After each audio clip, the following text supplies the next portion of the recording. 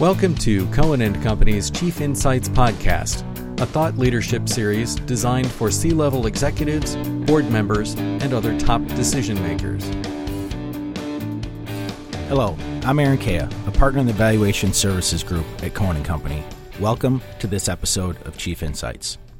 Today we're going to talk about business valuation. Specifically, why should I have my business valued? And as a business owner, can I answer the question, what is my business worth? I'm joined today by Josh Lefkowitz, the partner in charge of our valuation department, who has spent a lot of time exploring this area, working with clients in the valuation profession for nearly 20 years in a wide array of valuation projects. Josh and I both have worked on projects for compliance purposes, transactional consulting, and litigation cases. Hello, Aaron. Happy to be here and talk about this subject today. So, Josh, there are numerous reasons why someone has to have their business valued. For example, litigation, tax planning, acquisitions, and other types of normal ongoing business needs. What I want to kind of focus on and talk about today are why someone should have their business valued as opposed to why they must or need to have their business valued. Yeah, I think that's a great thing to talk about. Can the business owner answer the question, what is my business worth? Is a really integral question that I believe all business owners should be able to answer. Most business owners that we're working with have a significant portion of their net worth wrapped up in that business. It's illiquid in nature. It's not just something they can take to market and convert to cash very easily. So for planning purposes and understanding, what they're going to do from a succession perspective, what they're going to do from a family planning perspective, understanding what the value of what's usually their greatest worth asset is something that they should really understand. And so that's what we're oftentimes dealing with is there sufficient value to provide for children and generation beyond that? Is there a child that wants to take over the business, that's interested in what the business is doing? Is there a situation where we should be exiting the business completely to a strategic buyer, or perhaps private equity is the route to go? Is there a very strong management team in place where maybe an ESOP makes sense? These are the questions that as a business owner, you really have a fiduciary responsibility to be asking. And obviously from a family perspective, if a significant amount of your net worth is tied up in this business, you obviously want to understand what you're dealing with, what the market value is as opposed to an intrinsic value that you may put on your business. So to kind of summarize what you led in with, really it's an opportunity for the business owner to get a good perspective of their entire nest egg or their net worth. Most of us get information from our investment advisors as far as what our stocks and our bonds and our 401k is worth, and right. This is a way for a business owner to help potentially identify what may be their largest asset, their largest personal asset, and help them understand what it's worth and what it means for retirement and succession planning and things like that. That's exactly right. For the purposes we're talking about today, we're not talking about a situation where it's a necessity. Here, we're talking about information gathering effectively. Is this also valuable, Josh, when a business owner gets their business appraised early on, and maybe their whether it be in the business life cycle or just where they are at on an individual level? Is it helpful to the business owner because it gives them the opportunity to understand what drives value and maybe how they can work or things that they can focus on to increase the value of the business going forward, so the next time they get a valuation done, they have the ability to increase or grow the size of the business? Yeah, that's a great point. I mean, the type of valuation assignment that we're talking about here today is one, again, it's informational in nature. It's intended to educate the business owner.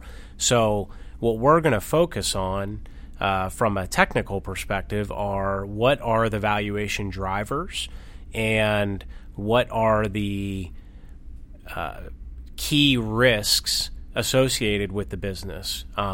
We're going to talk about in a little bit the income approach, and effectively the income approach is a simple equation of cash flow divided by risk. And so what are the cash flows that the business can generate? How can we maximize those cash flows? And what is the risk associated with those cash flows? Because an investor is going to expect a certain rate of return on that business. So the analogy that I like to use is related to real estate, because most people have maybe a little bit of a better understanding with that. If you think about a building that's appraised, the building generates rents, and the value is derived from the future rental value.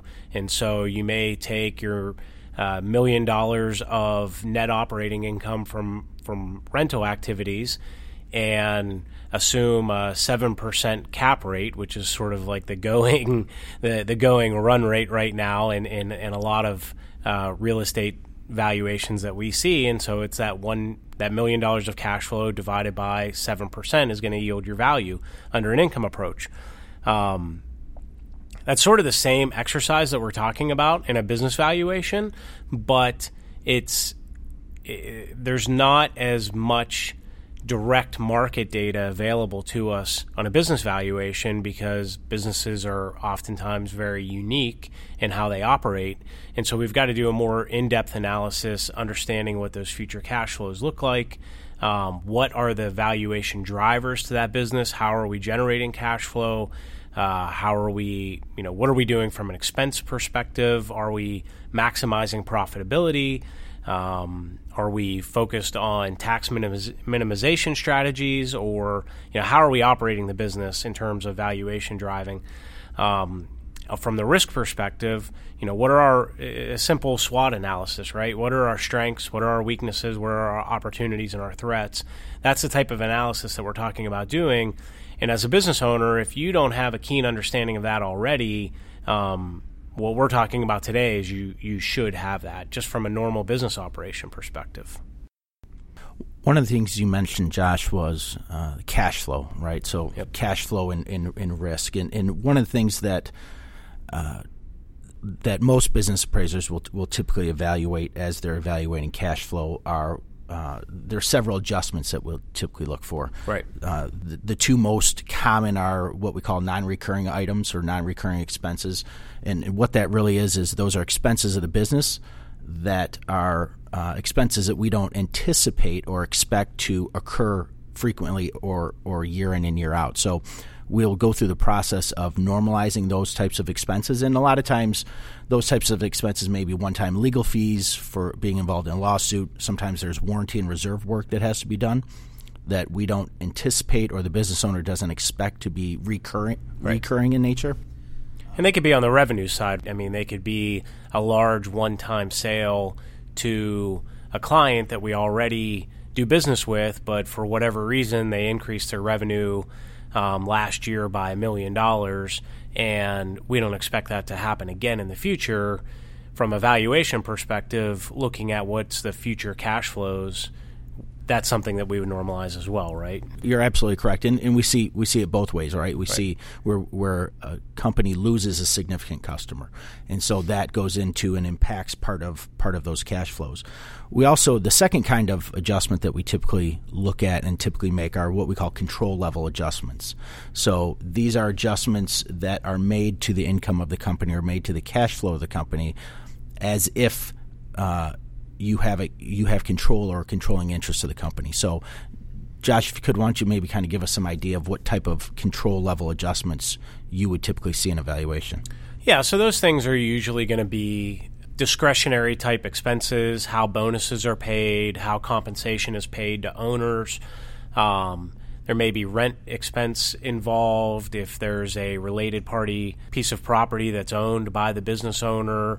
It could be anything from how you market the company to how you compensate owners in the business. It's generally going to be those things that as a controlling owner that you would change in terms of maximizing profitability for the company, as opposed to paying expenses in a way that is not as focused on profit maximization. And so one of the things I think about in that is if you put yourself in the shoes of, say, like a private equity investor, where they're focused on returns to their investors as opposed to a family business that may be focused on things differently. Again, I mentioned earlier tax minimization strategies. Maybe it makes sense to put the rent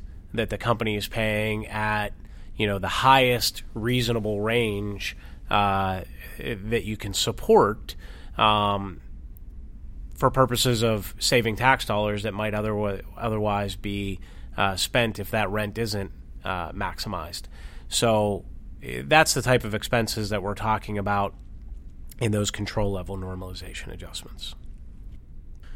Okay, thanks for that clarification. So in making the assessment, the other component we talked about was, besides cash flow, was risk. So when you're kind of going through the process of assessing the risk of a company, one of the things that I feel important is that we try to use as much data as possible. Right. So what we want to try to do is stay away from subjective determination and professional judgment and rely on as much data as possible. Obviously, in any valuation, there is some level of professional judgment that's required, but of course, we want to, where we can, focus on the data. If you can, you want to kind of give us a little more insight into that? Yeah, so I'll just go through a few of the questions that we're generally going to ask in that type of analysis. How consistent are the revenue and the earnings of the company? Is it a very volatile business that you may have significant increases and decreases in revenue, or is it very steady where we have 3% growth every year and our customers have been around for 45 years and they buy the same amount every year, and we can eke out a little bit more each year? That's obviously going to be a less risky business than the one that's very volatile in its cash flows. What's the competition look like out in the marketplace? Is the company in a highly fragmented, highly competitive environment, or do they have some sort of product or service that really differentiate them from the masses and put them in a position where it'd be very difficult to take away their market share? What alternatives exist to the products or services that you're offering as a business? Again, is it highly replicable or very difficult to take away that market share? Are there customer concentrations? And this can work in both ways. Usually, customer concentration is not a good thing, right? Just from a diversification perspective, you want to diversify as much as possible. But I have seen situations where a very high level of revenues come from one customer, but the business has done such a good job of integrating themselves that it would be extraordinarily difficult to pull them out as a vendor to that company. So generally, customer concentration, not a good thing, but in certain instances, it can be something that reduces the risk of the business. Are there significant key person risks? If you founded the business and you're involved in every element of the business and you have all of the customer relationships and they only do business with you, that's not a great position to be in from a risk perspective in terms of generating true value to the business, because if you're gone, then the value of the business goes away. So, we think about, what does the management team look like? How good of a job is that key person doing at transitioning relationships, making the business more about the enterprise as opposed to some personal element that they bring to the table? Okay. You mentioned also the market approach, and the market approach is another way that we will typically look to value business, right? And as part of the market approach, we're attempting to identify similar publicly traded companies as well as other maybe privately held companies that have sold in the marketplace. And we also talked about data and the importance of data. Yep. Could you kind of talk about the data and the resources that you have available to you as you're trying to go through and apply a market approach to privately held companies? Sure. I'm actually going to start with the category of if I have to have my business valued. in terms of market data. So when you have to have your business valued for some compliance purpose, we're dealing with reporting to the IRS or financial reporting purposes or maybe litigation, the market data that we need to be able to issue an opinion has to be very robust and very good information that's reported to reliable purveyors of that data. And we subscribe to a lot of different databases in order to get access to that information. If we don't have good, reliable data, it's virtually impossible to do the market approach. Aaron, I'm sure you're the same as I am in this situation where we've both had clients that have told us, there's a business on the other side of town that does the same exact thing for us, and they sold for X times EBITDA, and so my business should be worth at least that, if not more, because we do this, and this better than they do. In a compliance-related assignment, right, if that data isn't reported through a reliable vendor and we don't have documents around that transaction, it's anecdotal in nature. It's useless to us in terms of forming an opinion. When we're acting in a role that's more similar to what we're talking about today, that type of data is useful in sort of setting some ranges of value. Again, assuming we have at least some level of information from that anecdotal market evidence. We can also, again, in the type of assignment that we're talking about today, when we go to the databases, we can maybe stretch a little bit further. We can cast the net a little bit wider in terms of pulling the market data. So a comparable transaction or a comparable company in this kind of an analysis, maybe we match up on a few factors, but not on some other factors. And we may feel comfortable using that to sort of set the industry framework, right, in terms of multiples, versus in that compliance assignment where we have to be a lot more careful about how we select comparable companies and deriving multiples from those companies. Okay, Josh, so we've talked about quite a few different concepts and components of the valuation. So trying to kind of loop this back or tie this all in together, what is the right time for a business owner to get their business valued? If it's not a situation where they must have it valued like we talked about initially? My answer is usually early and often. As a business owner, I would want to be keenly aware and understand what the value of the largest asset that I possess is worth. I realize this is what we do for a living, and so maybe our perspective is a little bit skewed. But oftentimes when we do this kind of project, updates can be pretty easy and painless, right? So you do it once, and then if you're getting it updated on an annual or biannual basis, that's the type of update that's not really that difficult to execute. So from a fee perspective, you're not talking about a huge investment of dollars. You're talking about something that as a business owner is going to provide you with useful information. If, again, in that initial analysis, we're talking about different kinds of valuation drivers and how can we improve those valuation drivers, having an update done, the next year, maybe 2 years later, you can sort of level set how did we do against the things that we want to benchmark. The other thing that I would say is from the perspective of if you're contemplating an exit, those types of things take a lot of time, and you want to prepare as well as you can for that exit event. So if we're thinking about exiting, we want to be thinking about exiting 3-5 years ahead of that exit. If you're trying to exit 6 months, a year from now, you're not going to be in the same position as if you've really focused on it and planned for the next 3 to 5 years. So obviously frequency and timing depends on where you're at in a decision-making process. But the earlier the better. Again, this is, for what we're talking about today, this is all about planning. It's all about information needs and trying to drive the highest value possible for your business when it is time to execute on that transaction. So Josh, we covered some really interesting points here today. to help business owners understand their options. One of the key takeaways for me listening to you talk today in our conversation is that really if the business owner can't answer what is their business worth with any degree of certainty, it may be time to consider having this analysis performed. And I think a really great analogy to that is if you were to call up your financial advisor and ask them about your investments, and they couldn't tell you what roughly 75% of your investments were worth, I think the listener would have a problem with that. So one of the key things is to remember that your business is one of your most significant assets, and that it is worth the investment to figure out what that is worth in terms of dollars.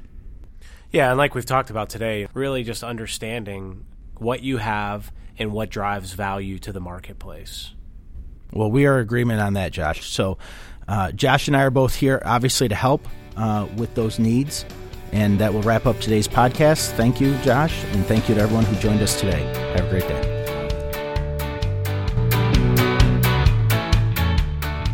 We hope you enjoyed this episode of Chief Insights. Subscribe to this podcast series at cohencpa.com/podcasts. To gain more insights that may impact you, visit us at cohencpa.com/impact. Cohen & Company is not rendering legal, accounting, or other professional advice. Information contained in this podcast is considered accurate as of the date of recording. Any action based on information in this podcast should only be taken after a detailed review of the specific facts, circumstances, and current law.